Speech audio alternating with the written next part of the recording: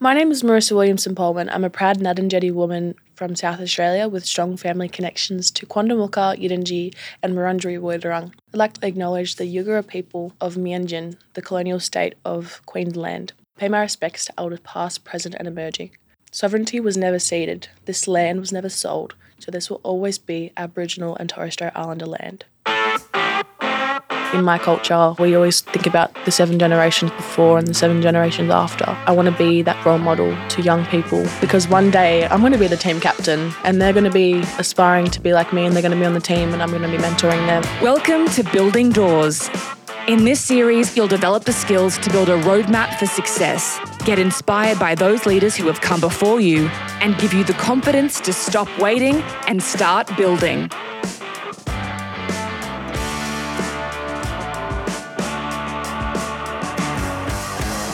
Welcome to Building Doors, the podcast where we delve into the extraordinary stories of individuals who've paved their own way to achieving the success, freedom and purpose in their lives today. Joining us, we have an exceptional guest, Marissa Williamson Pohlman, who is a proud Ngarrindjeri with strong family connections to Quandamooka, Yidinji, Wurundjeri and Woi-wurrung. Riss is a 2-time Australian champion boxer and someone who I feel embodies the spirit of the Building Doors podcast. Riss has competed both nationally and internationally, collating an impressive list of achievements under her belt. Within only 4 years of her boxing career so far, she's achieved so many milestones, including 2-time national boxing champion, 2019 NAIDOC Sportsperson of the Year, 2021 Sports Australia Hall of Fame scholarship holder, and national representative on the High Performance National Boxing Team. She's also toured Europe with the Australian boxing team, where she was selected as a representative for the Women's World Boxing Champions team in India. Her next milestone will be the National Boxing Championships, with her ultimate goal to head to the Olympics. While her introduction to boxing began as an outlet to keep her away from detention after a tough childhood of foster care and homelessness, she quickly fell in love with the sport and turned it into a career. Outside of boxing, Riss works as a Heritage Policy Officer at the Department of Premier and Cabinet Victoria, providing a First Nations perspective into policy making. As a proud Ngarrindjeri woman, she is deeply passionate about caring for the country and its restoration. She's committed to promoting community-led and endorsed land management from policy to practice. Welcome to the Building Doors podcast, Riss. I am so inspired the more I hear about your career journey, that you've been able to overcome so many obstacles to get to where you are today. So tell us about what that journey's been like for you and where you started from. So I was playing AFL at a pretty high level. I was 16. I was playing for a talent squad, the Richmond Football Club, and I started boxing. I was naive at the time. I didn't realise that I was walking into a gym for at-risk youth, and that was keeping kids in care and in residential care, out of trouble really and out of detention. So, and then I really took a liking to boxing for whatever reason, and then I just shortly hanged up the football boots and never really looked back with the boxing. But yeah, it's changed my life, and yeah, I'm just can't believe where I am.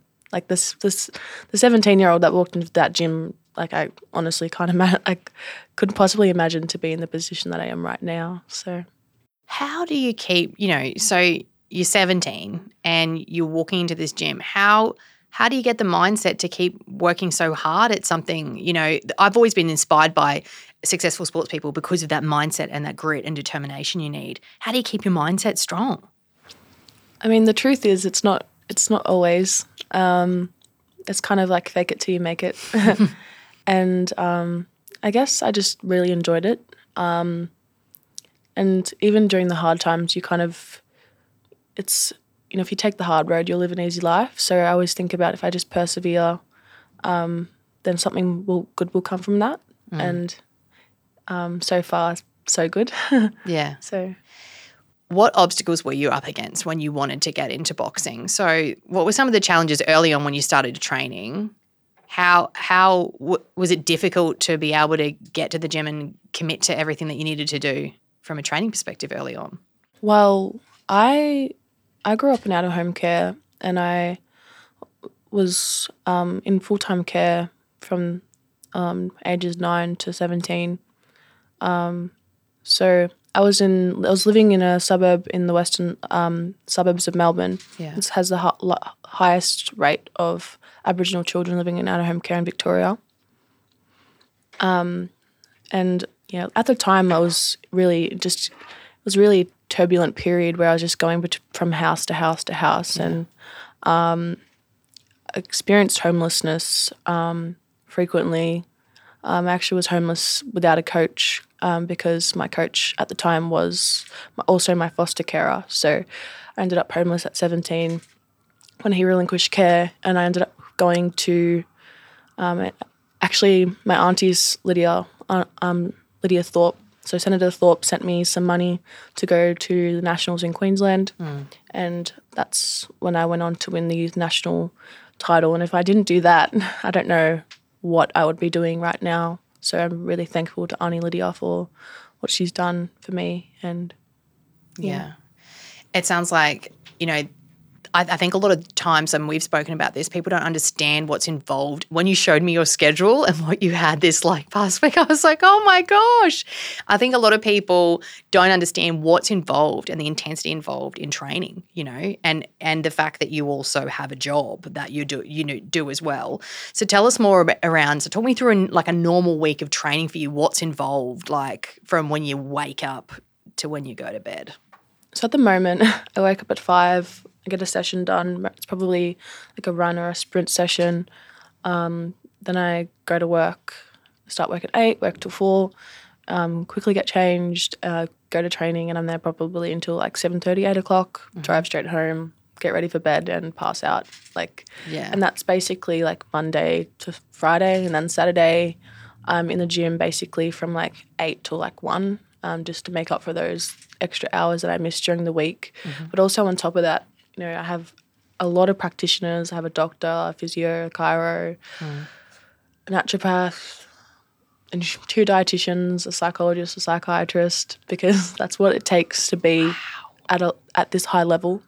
But also, as an elite athlete in Australia, there's the expectation that you medal at the Olympics or you go to the Olympics, but you're a fully self-funded athlete.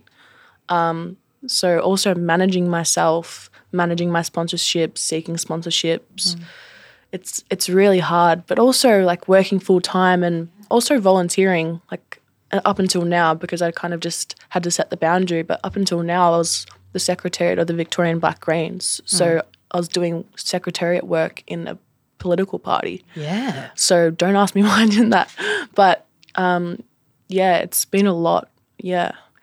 Okay, so I'm not going to ask you why you did it from a times perspective, but I am going to ask you where the passion came from, because obviously when you volunteer, it's always something that you're passionate or interested in. So when you started doing the volunteer work and, in that side of things, what drove that area or that interest for you? Australia is going through a paradigm shift. There's the Europe Justice Commission in Victoria, treaty in Victoria, and the referendum that's happening at the end of the year, the voice to Parliament. So I just had this community and cultural obligation to use my knowledge and my weight, if you will, to throw around to support my community in any way I can. And that was a time when Lydia, because I also feel obligated because of what Lydia Thorpe has done for me in my life. So when she was in the party, that was when I was there. But since she's left, and when I was in Europe and India, when I was in Europe, she was getting dragged in the media. And when I was in India, I remember I was at a sparring session. I just picked up my phone and she was getting dragged across the ground by police. And that was when I was like, I just can't be part of this political party anymore. They've done nothing to support her. So that's why I've stopped. Yeah, that's sad. That's sad that she put her heart into something. And it must have been hard for you seeing that happened to her, like seeing that in the media, and you know that kindness that she's done for you, you know her at a deeper level than other people would too. It's like, it's literally systemic racism. Like, I haven't seen any like white woman who's in politics be dragged through the media the way that she has been dragged through the media. So, yeah. Yeah, it's really disappointing that you had to experience that too, especially, with how much she's done for you. So when you're looking at your career, so you've got your boxing and, just hats off to you. What you've achieved, I don't even know, like, how you have achieved it. When people go, how do you do it all? Like you must. I don't know, girl. I don't know either. I don't know. So how do you fit it all in? But then tell me more about, so you've got your other role. So tell me more about your studies and things like that you've been doing in your day job. So during COVID, there was a job advertisement. I was freshly 18. Melbourne was the most lockdown city in the whole world, 5K radius. And it was a job opportunity for a First Nations ranger trainee. And so then I got my Cert 3 in land conservation management. And then I went on and I just developed so much cultural knowledge, plant knowledge, water knowledge. And then I went on to becoming Agriculture Victoria's very first cultural heritage officer, which was a massive deal for the Victorian community because 90% of cultural heritage is on private land. I then went in, stepped into this new role in heritage policy, First People State Relations, and that's a new role, and it's like I said, it's the hardest time to be an Aboriginal person working in government because there is a complete shift in everything. Like everything is about to change. There's going to be mass reform across the state of Victoria and nationally as well. So it's been a lot. The cultural load on top of what I'm already doing from day to day and week to week is immense, and it's really like I can feel the weight now. Yeah.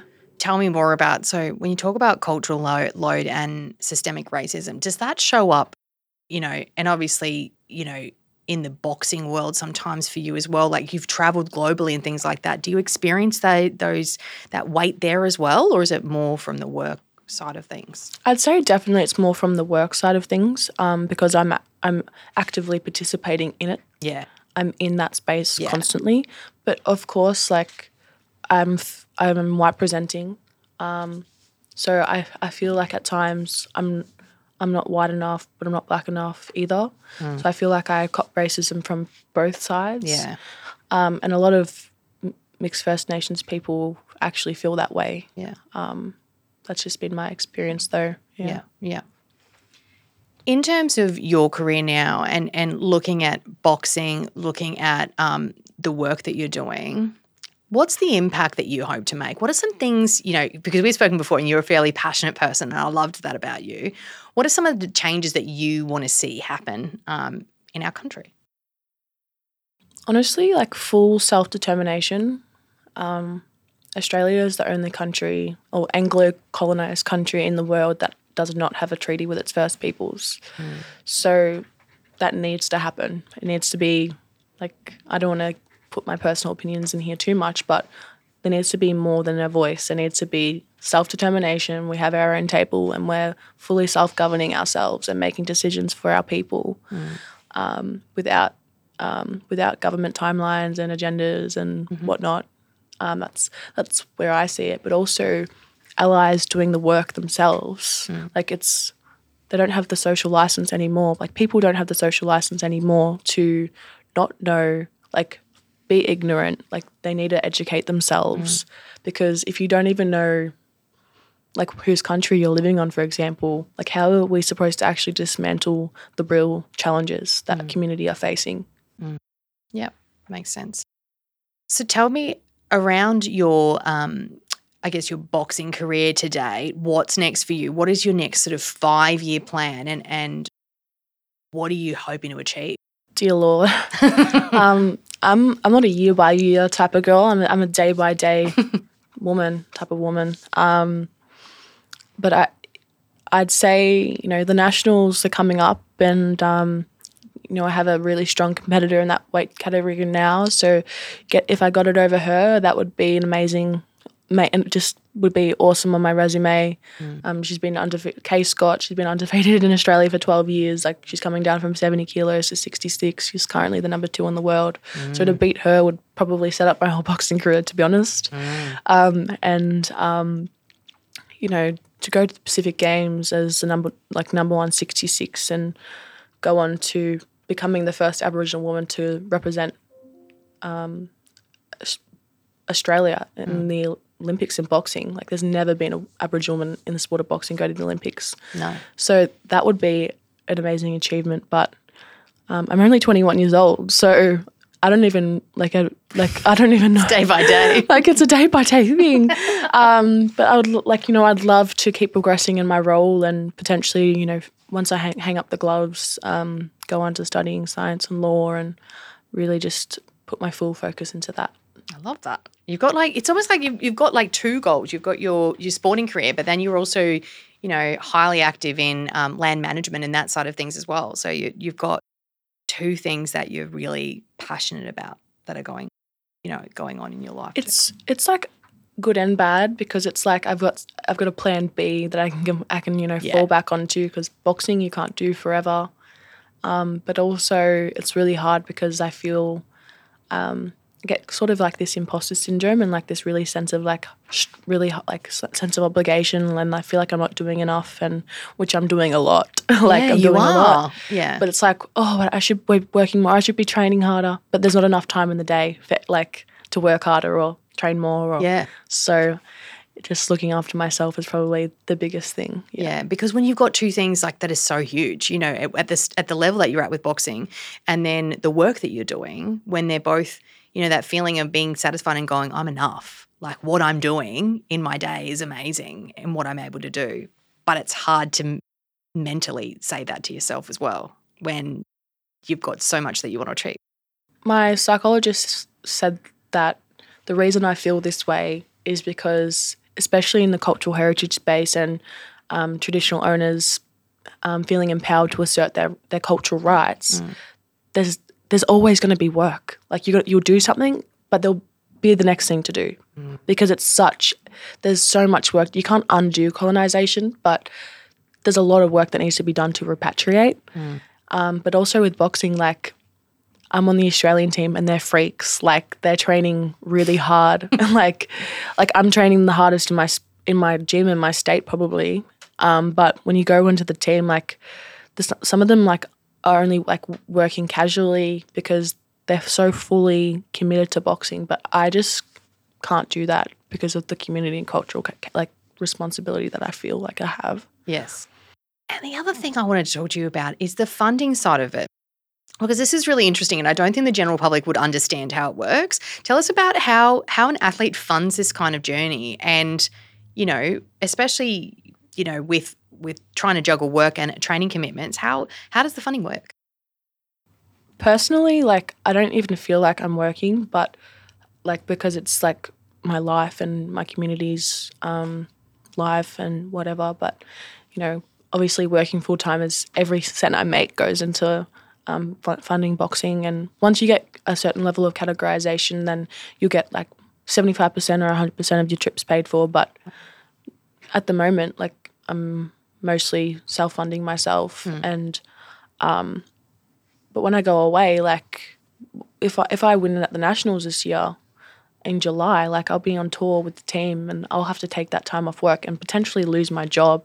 Like, not to say that I will, but, you know, if I'm not going to be there, they'll probably look for someone else that can do the full-time commitment. So there's a lot to think about, and so it's the loss of income when I'm away, it's the actual cost of the trip, the cost of food, like the cost of training, like also the cost of living when I'm overseas, but also when I'm at home for like rent and bills. Like, it's a lot. Like, it's a lot. I think people don't realise that. I think people somehow, you know, because people look at athletes and they go, well, you know, it's amazing what they can achieve, and it is. But I don't think people just look at the training perspective and they go, like, getting yourself to that elite level, you know, would be a lot of work. But I think people don't realise the funding side of it, and being able to keep a job, keep funding the training, keep funding the trips is a huge, huge problem or struggle for athletes as well, which, yeah, I didn't realize until we started talking around what's involved. And how long will you have to go over? Like when you travel, how long is it for? Well, I got invited to this camp in Queensland, and this was a whole week. Yeah. I'll be back for a week, and then I'll be gone for another 10 days, and then I'll be back for a few days. I think it's like 12 days, and then I'll be back. Like I'll be going to WA. If I'm on the team, then there's another camp in Canberra, Bosnia, Queensland again, like Solomon Islands. Like then there's camps like leading up to the Paris Games in America and Asia, and then we're going to Nancy in France. So like if you're gone for like those periods of time, paying for the actual trip, paying for the cost of living, paying for the training, paying for the recovery, it's almost like it feels impossible. It feels really impossible. Like I'm like, how am I ever, like the reality also is to get better, you train more. Yeah. You go overseas, you fight more. But if you don't have the funds to fund the opportunity, then you'll miss out, you won't get better. So it's kind of like a vicious cycle at the moment. Yeah. You need the funds to be able to do more, but then at the same time, you know, you trying to juggle work and things like that. And that's why sponsorship, and we will put a link at the episode, that's why sponsorship's so important and being able to get that funding. What would you, if someone's listening to this episode right now and they're feeling, you know, like they've got a big goal that they want to do and that imposter syndrome is, you know, it's coming in hard and they're not sure if they can get there, what are some of the things you say to yourself? You know, because I had another guest on recently who was talking about her own inner voice, and she came from like a really tough childhood and she had an inner voice and that always said to her, you don't belong. You know, you got to keep striving. What are some of the things you say to yourself to stay focused? Honestly, like it just depends. Like there's times where I'm feeling on top of the world and there's other times where I'm not. And that's just like the human experience. Like we're not always going to feel amazing. But always just self-reflecting and thinking about like, damn, like the 17-year-old girl that was down and out, homeless, like couldn't afford to eat, like who just always dreamed of being an Australian champion, and having her own house and having an established family and a good coach. And I have all of those things now. And then I'm like, wow, I actually have, if I think about it like that, like I've already got everything I want, so I've really got nothing to lose. Like, yeah, that's a good way of looking at it too. Yeah. Way back then, did you ever think, or did you think in your mind that this was going to be possible for you? No way. I always dreamed about it though. Like I manifested it so much. I would dream about it. Like I would literally go to sleep at night and dream about it. But I didn't think it would it's like it came overnight. Like it just happened overnight. Like it's weird. Like I'm on the team and there's people that are on the team that have gone to a Commonwealth Games and gone to the Olympics, have medalled. Like there's people I'm going to have to fight that I used to look up to, you know, aspired to be like. Yeah. You know, my team captain, Caitlin Parker, like she was the one that I wanted to be like. And now she's like, I'm on her team. Like she's my team captain. Like we're on, like, I honestly, that's why I always have time for young people. Like in my culture, we always think about this, like the 7 generations before and the 7 generations after. I want to be that role model to young people. And because one day I'm going to be the team captain and they're going to be aspiring to be like me and they're going to be on the team and I'm going to be mentoring them. And so it will come around, or the cycle of life will come around, yeah. I don't know if you realised what you did then, but I loved it. You said, one day I'm going to be the team captain. And I love how the language you use is I'm going to, which is like, just to me, sums up the determination I see in you. You know, you put your mind to something, you manifest it, you sleep and think about it. And it's not a question of if I become, you're like, when I become. I love that. I just sometimes the way people say something makes you realise how determined you are, you know that you're going to make it happen. The use of language is literally so important. Like sometimes you remember things people say like years later, and the way that you talk to yourself and about yourself to others and like just internally like is so important. I think sometimes people don't think about, you know, do you ever have that where you might give someone a piece of advice or you might say something or someone says something to you and it might have just been a passing comment to them. But if it really meant something with you, it sticks with you. and it's something you can think of from years and years to come. Has there ever been a piece of advice like that someone's given to you? Literally, I said it before, like, if you take the hard road, you'll live an easy life. And 2 years ago, I had a pretty like terrible like suicide attempt, and my first instinct was to call my boxing coach at the time. And he picked me up from the hospital, and he basically sat me down and he was like, something needs to change. And yeah, so he encouraged me to like move out into my own place and just really take the time to get to know myself and reestablish what my life and like rewrite my life, because it wasn't going well. And I would just be training so hard. We'd be training so hard together, and he never missed a training. Like we were there like 6 days a week together and messaging me, calling me like after every training session. And he just kept saying to me, if you take the hard road, you'll live an easy life. And that's what I continue to do. Oh, thank you for sharing that story. Here you go, some water. Gil just brought in some water. I think I'm going to get rid of this because this is driving me nuts. I think people, I'm glad you shared that, because people see athletes, and it's almost like people see athletes as superheroes. Seriously, there's no other way to describe it. And, you know, if someone can hear that you've had those struggles too, and you've gone through those dark moments, and it was someone's words that was able to kind of help pull you out, you know, like you can make a difference in someone's life by being there for them and reminding them that there's a light at the end of the tunnel, you know, that the struggles are going to lead somewhere. We've talked before about toxic positivity. I want you to share this, because I was like, when Riz spoke to me about this, I was like, this is a thing. So I think it's important. It's good to have a strong mindset, don't get me wrong. But then we had a chat about it, and I think it's important to talk about it now. The impact toxic positivity can make when maybe someone is in a dark place. Tell me more around your thoughts on that.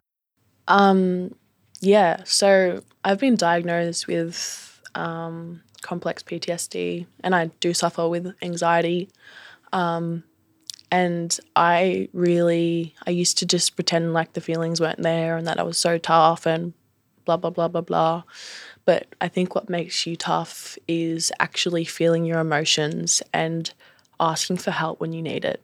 And I'm very open about the fact that I have a psychologist that I've seen for the last 3 years. I have a psychiatrist, and also I'm also very transparent about how I'm feeling. Like people will actually say to me, like, you need to keep your cards closer to your chest. But I feel so I'm quite happy to share exactly how I'm feeling, so people feel like they're not alone, because we always think that we're having like this individual experience, but it's actually a collective experience. A lot of people feel this way. You know, sometimes, you know, listening to a happy song and going out and meditating and manifesting is just a load of shit. Like, it's just a load of shit. Like, sometimes you need to go and get help, go to therapy, like move houses, like cut off people out of your life, go on medication. Like, sometimes that's what you need to do. And the other stuff is great, but like, I think there's like a massive stigma around doing that stuff. Yes. And like, it's very necessary. Trust me, take it from me, honey. Like, I think it's interesting what you spoke about as well, because a lot of what you said is just doing stuff that's hard and it's uncomfortable, going to see a psychologist, seeing a psychiatrist, seeing if there's something going on, dealing with your trauma, dealing with things that, you know, in the past, you know, may still be coming up for you. And I think all the manifesting and meditation in the world's not going to help if you've got that stuff, you know, going on, really, you know, at the end of the day. So I want to talk about your life now, right? So you juggle your work, you juggle your training and things like that. What's the next sort of year look like for you with travel and things like that? Tell us more about what's up ahead. What's the plan? So the new national coach, Coach Santiago, he basically said, like, once you've made the team for like the Pacific Games, which will be in November. So the nationals are in 5 weeks in WA. And then basically from there, like we'll be in camps like in Canberra and Brisbane, Bosnia. Then we'll go to the Pacific Games in the Solomon Islands, and then all of next year, like USA, Asia, we'll just be in camp basically all the way up until the Paris Games, which will be in July. So I probably won't even have the capacity to work. No. So Yeah. that will be an interesting time probably. Like Sponsorship's going to be really important for you. it's going to be vital. Yeah. Yeah. Yeah, for you to be able to do it. Sky, I want to ask you a question just out of my curiosity. Boxing. Yeah. Now, I do boxing, not the same as you, fair. I do boxing in a boot camp. I'm not great at it. I'm a bit stiff on my legs, I've been told. Like, can't quite move as nimble as I should. But if someone with boxing, what are the top 3 things you learn in boxing? So, what are the important things around, I don't know, whether it's form or, I just want to know if I want to be a better boxer and there's someone listening that wants to be better, what's 3 things we could do to get better? I think just confidence. Yeah. Like I think like your self-efficacy is so important. Like fake it till you make it. Like if you think you're doing well, then you will do well. Like I believe that wholeheartedly. Yeah. I don't know. Technique-wise? Just so I can maybe like get my trainer and just like really shock them with some cool technique. Turning your knuckles over when you punch, so hitting with the last 3 knuckles. Oh, yeah. Okay. And what else? And just having a good guard. Yeah. Do you have to have quick reflexes? Yes. Okay. Because I was going to say, I think I'd get punched in the face a lot because I would not pick it up quick enough. It doesn't get easier either. Like it actually gets harder. Like the better you get. And what are the qualities? So like that you see in those really, and you being one of them, but those like professional athletes in the boxing side. Gil's laughing at me. I want to know and get better at boxing, Gil. Okay. What are the qualities you see in the professional elite athletes in boxing that kind of makes them stand out? Like in your team, what are some of the great things that you see that they do? They are just so professional. They embody what a professional athlete is. Yeah. Like they sleep, eat, breathe boxing. Like it is a job to them. And like when you get into the ring, you get a job done. Like you commit yourself to a task. Like if you, like there's a quote in my gym, it's like if you say you're going to do something, you do it. And like I think watching people, oh my God, going to Europe and India was just such a humbling experience because Australia is so far away from everyone, and boxing, like every country, and boxing in Australia is just, especially women's boxing, it's a popular sport, but it's a very underfunded, and a lot of women, like it's still growing in that space. So going overseas, and they're literally just freaks. Like they've been doing this their whole lives. Like basically, like some of the photos I'll post is like, I've always wanted to be an Olympic champion, and like they're like 2 years old with boxing gloves on. Like, wow. Like literally, like they're just freaks, and they're just massive, and like it was such a humbling experience. I came home and I was like, I've got to train harder. Like I could have trained a lot harder. This person's been doing it since they were 2. Literally, I've got some time to catch up on. I've got a lot of time to catch up on. Yeah. Oh, I love that. And I love people that put, so much effort into determination into something like that, because, it wouldn't be easy, to be able to, like, especially like as a child, like if they're knowing from the age of 2 that that's what they want to do, it's like molding their whole life around it. But also that's kind of like, it can be, like I said before, like it could also be a negative thing, because like their world will come crashing down if they don't achieve that goal. Yeah. Because that's all they thought about their whole life. Yeah. They haven't done anything else. And for me, that's kind of like a positive thing. It's like, yeah, I really love boxing. I try really hard. I train really hard. I put a lot into this, but also I put a lot into making sure I do other things too. Yes. So I'm not kind of like in limbo when, if I fail tomorrow or broke a bone or whatever, like I'm not going to be like stuffed. Like I'll have other things. Like I'll have a life after boxing. I think it's important for people to think of their backup plan, in things like boxing, in things like entertainment. If you're a musician or a singer or you are in another career, it is important to think around, it's great to aim towards and want that to happen, but what else is there out there for you? Like what's going to keep you, grounded as well, as you're doing these great big things, having another career. Well, my thing is, is my identity is not boxing. Like, I do, even with my boxing coach, like last year when I was writing my goals for the year, like I didn't think I was going to win the nationals. I bet Jess Messina, who had like almost 90 fights, and then I bet Nina Schuster, who was a silver medalist at the youth or junior world championships. No one expected me to win that championships. But at the start of the year, I wrote the goal of I want to get a coffee with my coach every day of the every day. And we did. And he said, we can solve the problems of the world over a cup of coffee. I think what makes up Marissa is like the weird relationships. Like I have like just little friends and connections with people everywhere. Yeah. But I see myself, I apply myself in so many areas. I just want to be the best version of myself. Like I want to be able to conversate with people and help them if they need help. I want to be educated. Like I want to go, no one in my family has ever gone to university. I'd love to go to university and have a degree and do something in that sort of realm. But also like no one in my family has ever been a high performance athlete, and that's pretty awesome too. So I think so too. But don't set like boundaries, not barriers. Like I don't want to limit myself. Like the sky is literally the limit. Like you can literally do anything you want to do. Yeah. Well, you're proof of that for sure. You've said that as well. I think, my favorite thing is how did you find the boxing gym initially? Well, I think you'd mentioned to me that you were actually sleeping on top of the gym at one point. Was that correct? Like way back early on? Yeah. That was my second gym. So the first gym, my boxing coach was a foster carer. He relinquished care. I went on to win the youth national championships, and there was this fella there that was like, "Where's your coach?" And I was like, "I don't have one." And then, I got cornered by the Vic team and I won the national title. Yeah. So this fella, James Rosler, he took me in, and I ended up just living above. Actually ended up working for him for a bit too to give me, to earn some money. Yeah. Ended up living above his gym. And it wasn't ideal. And you went there and you got there without a coach as well. Like it's just you're amazing. I love it. And I just think if people are listening right now and you think that you can't do something but you really want to do it, I don't know. I think risk kind of tells you that there's no real excuse.